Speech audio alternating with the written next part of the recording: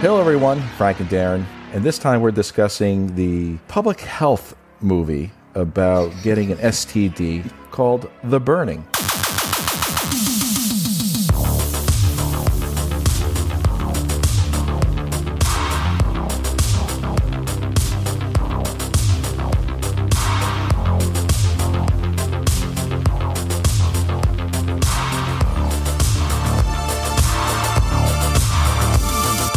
No, I'm just kidding. All kidding aside, Darren, I've only seen The Burning once, and that was before this podcast, for the show we were recording.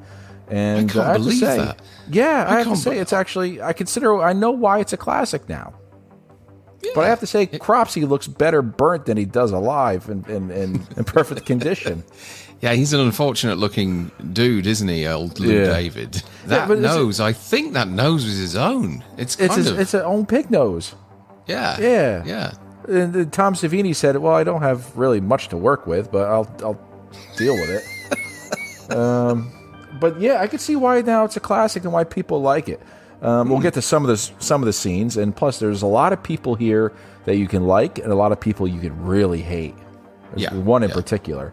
But let's get down to it. Of course, The Burning is about a guy who you don't really know what he does to the other kids. Well, they mention in the campfire that he was just he kind of ruled with an iron rod a little bit, I think, and he was into scaring the kids and stuff like that. I don't know how much of it was intentional. Like beating them too, right? Something like that. I think he was just a kind of a bit of a tyrant at Camp Blackfoot. And so they just kind of got sick of him and tried to play a prank on him. And that prank went wrong, and the poor guy got, I don't know, something like 90% burns or something. It's a good stunt. Well done, Burger King Whopper. Yeah, we'll get to that. Okay. Yeah, but you always sleep next to flammable liquids all the time, though, right? He's sleeping in a room full of tins of gasoline all over the place.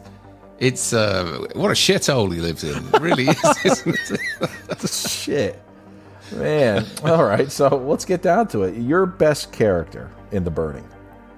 Let me say that I think that this is one of the best acted of all the slasher films of the 80s. I think the ensembles are great. It's really good, but you can see why, because there's a lot of talent in there. You've got the likes of Jason Alexander, Holly Hunter, Fisher Stevens, and even the kind of peripheral characters around them are quite talented as well. It's not one performance really what I looked at and kind of went, that's, like in Friday the 13th, you can always pinpoint somebody who's putting in a really naff performance. Oh, of course. In this, you really couldn't. And it's kind of, I thought it was really well made. It's directed by a British director called Tony Maylam, who did a lot of kind of TV and pop videos and things like that. And it's also the Weinstein's first movie. I saw that, yep. Yeah. But the less said about them, the better. But I think, my favourite character in this, and he's not the main character, he's kind of one of the sort of main supports, I guess, and it's Jason Alexander's character, Dave. Okay. And you can really tell at this early stage that this guy has talent. He has a likeable presence on screen and a kind of real natural charm. And, it was no surprise that he went on to do bigger and better things. Mm-hmm. What I also like about this film as well is that not everybody dies. It's not a case of he wipes out the whole campsite. He doesn't. There's still plenty of people left, all trying to help out. He's an opportunist. Yeah, exactly. Yeah.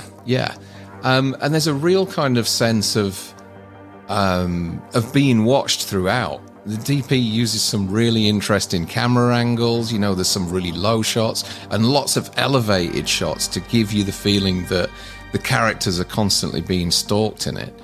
But yeah, I think, Jason Alexander's certainly my favourite character in this film. And also Brian Backer, who plays a similar sort of role as what he did in Fast Times. Sort of another pervert, I guess. Outcast. I guess an outcast. Yeah, Alfred. And also, and the fact that he's a final guy as well, which we didn't really have much of around that time. So, yeah, there's lots to like about this with the characters, I think. I think it's funny because there's only one character who is my best character, and that's Todd. I think is the only one that came back from the original beginning of the ones who caused this. Yeah. Everyone else is okay, which is weird. Which is weird for a slasher movie. Usually it's some kind of, too bad you're there victim or, a revenge victim. But it's not even the same campsite, is it? No, so we go from Camp Blackfoot to Camp Stonewater because it was supposedly the whole place burnt to the ground. Now, we only see his room get burnt to the ground, but whether something else happened after that... Or, where was this camp? I've no idea. Near you, isn't it? Probably. Who knows? I'm pretty sure it's Jersey where it was filmed. Oh, Christ. I don't know. Please, Would Joe, it look put like a comments. shithole? Yeah. That it is. Probably. That it is. The burning tire fire, Who is your worst character? Because for me, it's only one in here. Well, there is two. There's Glazer. Oh, Christ. Yep. Is it? Yeah. Is that yours? Yeah, he's mine as well. Let's continue. Yeah. Every slasher has this kind of oversexed, arrogant, self-obsessed jock. And in The Burning, it happens to be Glazer, played by Larry Joshua. He's just arrogant and annoying in every scene that he's in, and not in a it's not a bad performance or anything. It's just that character is the one that you kind of hate on throughout this film, more so than Cropsey. Yeah. But I think second to him as well is Eddie. That scene where he goes out into the river with that girl, trying to sort of blackmail her into getting naked with him, and takes her out to the river, and then he's damn awful to her once they get out there because she won't do what he wants. Put out. Yeah. So I guess those two are my kind of least favorite characters in this. Do you think they were the inspiration for Bob and Harvey? Quite possibly.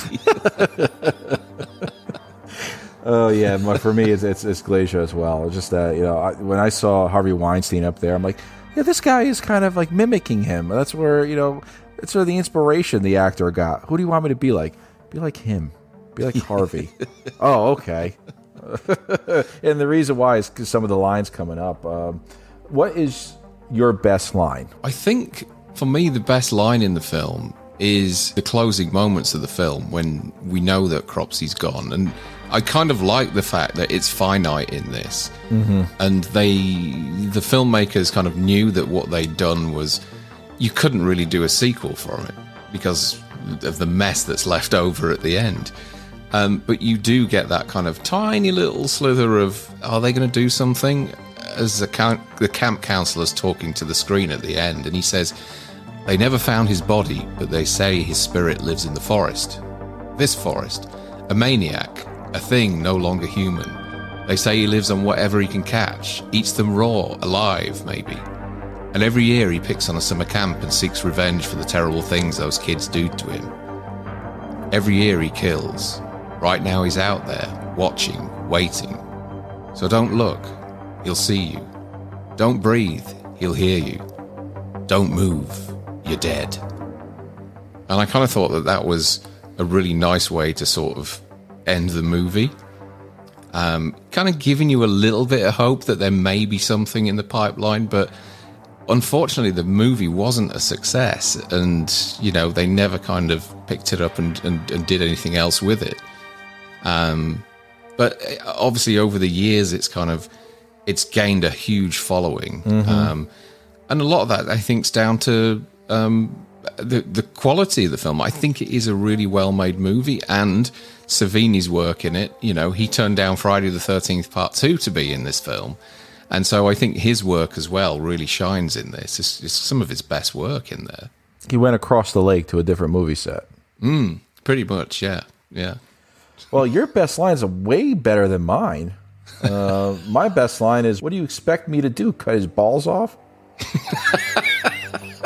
Yeah, we're just two opposite sides of the spectrum here. Because Todd was the type of guy who knew how he actually grew up between what happened to Cropsey, because it was 5 years, 5 years later, and then to him becoming his own, camp counselor. He actually became an adult, and then he became kind of like a big brother. Yeah. He's like, I'll talk to Alfred. Just leave the kid alone. So for me, I mean, that's what I would have said to somebody. I'll talk to Alfred. But what do you want me to do with him? What do you mean? What do you want me to do? Cut his balls off? Just pure like frustration. What do you want me to do with the kid? It was harmless. He didn't want to do anything wrong, but you wanted to like extradite him out of this camp. Is this after? This is after he gets caught spying on that girl in the Sally. shower, isn't it? Yeah, Sally. Yeah. So for me, as I said, Todd was my best character, but that's also one of my best lines because it's the frustration line. What do you want me to do to him? Kill him? Cut his balls off? What do you want me to do? Yeah, no, I totally get it. It's it's what people would say, I guess. Yeah, like do you want me to go above and beyond the extreme just to please you? Enough. Yeah. Okay.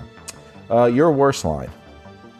And you mentioned it earlier, the sensitive orderly at the start of the film when he's got that new kind of junior doctor with him. He says, "Man, this guy's burned so bad, he's cooked a fucking Big Mac. Overdone. You know what I mean?" I think you called it a Whopper earlier, didn't Whatever. you? You've still got those fucking sweets on your mind. Yeah, that's what it is. There we go. It's a Whopper. I do love that sequence, though, when he takes him to show him, because you get that moment where the arm sticks out at the side and grabs the orderly.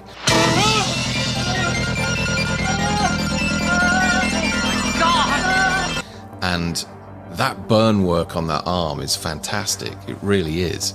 Mm-hmm. And I also remember that shot there was used in a lot of promotional material for this film. And the orderly would say, I go to sleep, but I still think about him. Yeah. I still see him. That's how bad he is. Yeah. But it's weird because it reminded me when I first saw that there's this orderly that's taking people around to show the worst burn victim he's ever seen in his life. It also reminded me of just that part of the beginning of Kill Bill, where the orderly is taking men to go see Uma Thurman's character. Oh, yeah. It's just that, come on, let's see this. You want to see something? Come on, Doc. Never trust an orderly. Yeah. The only orderly you can trust is the Asian guy in American Werewolf in London. Good morning and a good day to you. We have quite a meal here for you. Bacon and eggs, porridge, orange juice, and toasted jam. Good stuff there. Yeah. Now you eat that and you get out, stuff like that. Yeah, calm down, Frank. My worst line is coming from Glazer, and it's probably a line I've used on multiple people, and that's that a girl, Sally. You could trust me. You hear?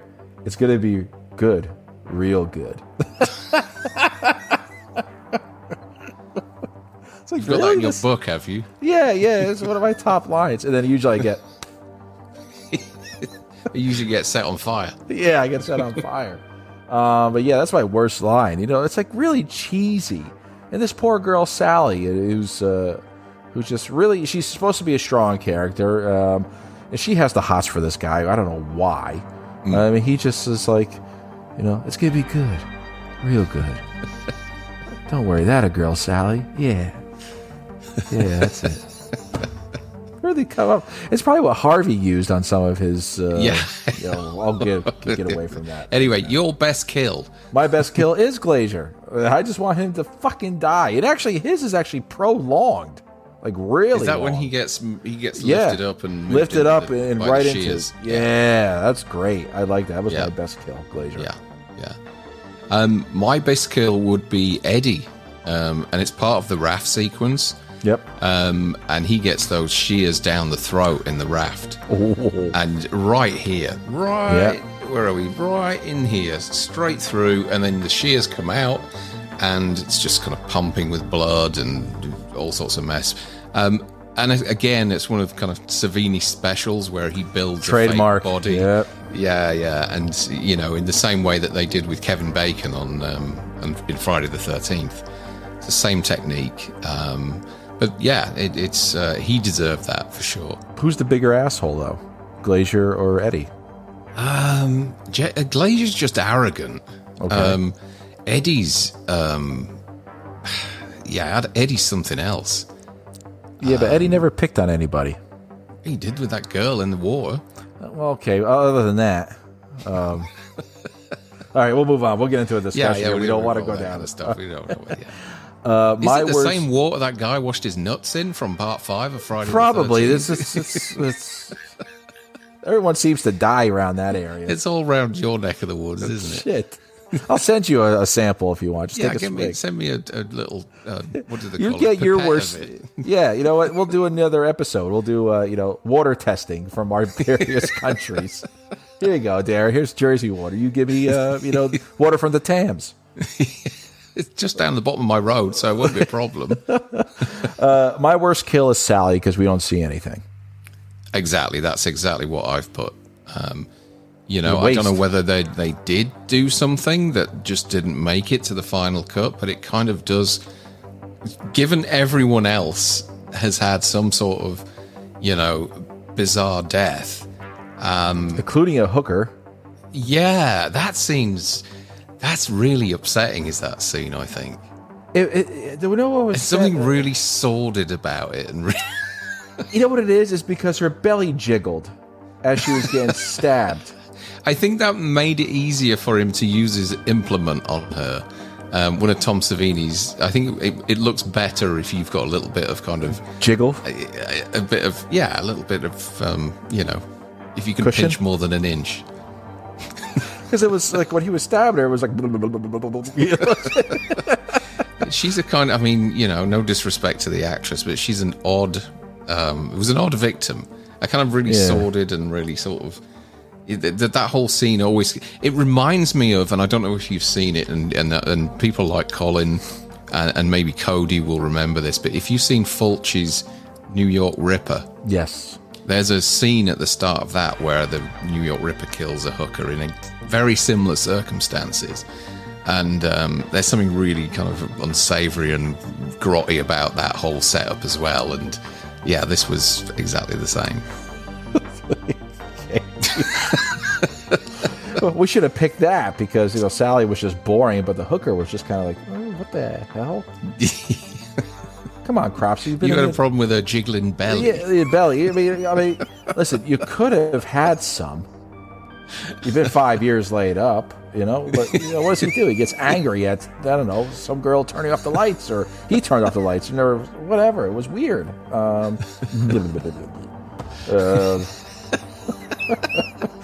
Your best moment. Has to be, and I've picked this before on a few shows that we've done, the Raft Massacre. Absolutely. Superb. Just everything, the suspense leading up to it, when they're getting closer, that something's going to kick off, but you're not quite sure what.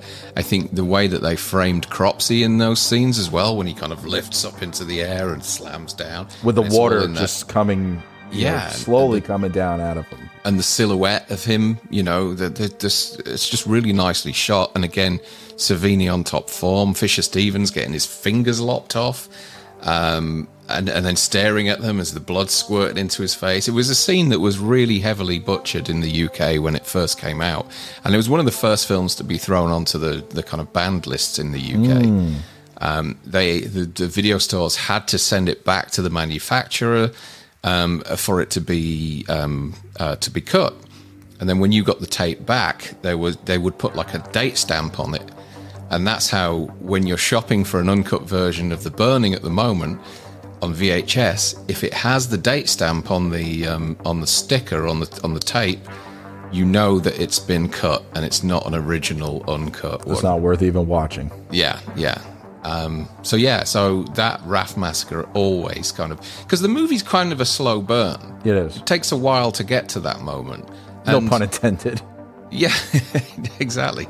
But the thing is, as I said before, because I think it's so well directed and so well acted, you don't mind that kind of wait because the payoff is worth it. It's kind of 10, the actors 15 make seconds. Take you out of that whole Cropsy thing for a moment. Exactly, yeah. And you get, and it only lasts, 10, 15 seconds or something like that. But it's 10, 15 seconds of absolute mayhem.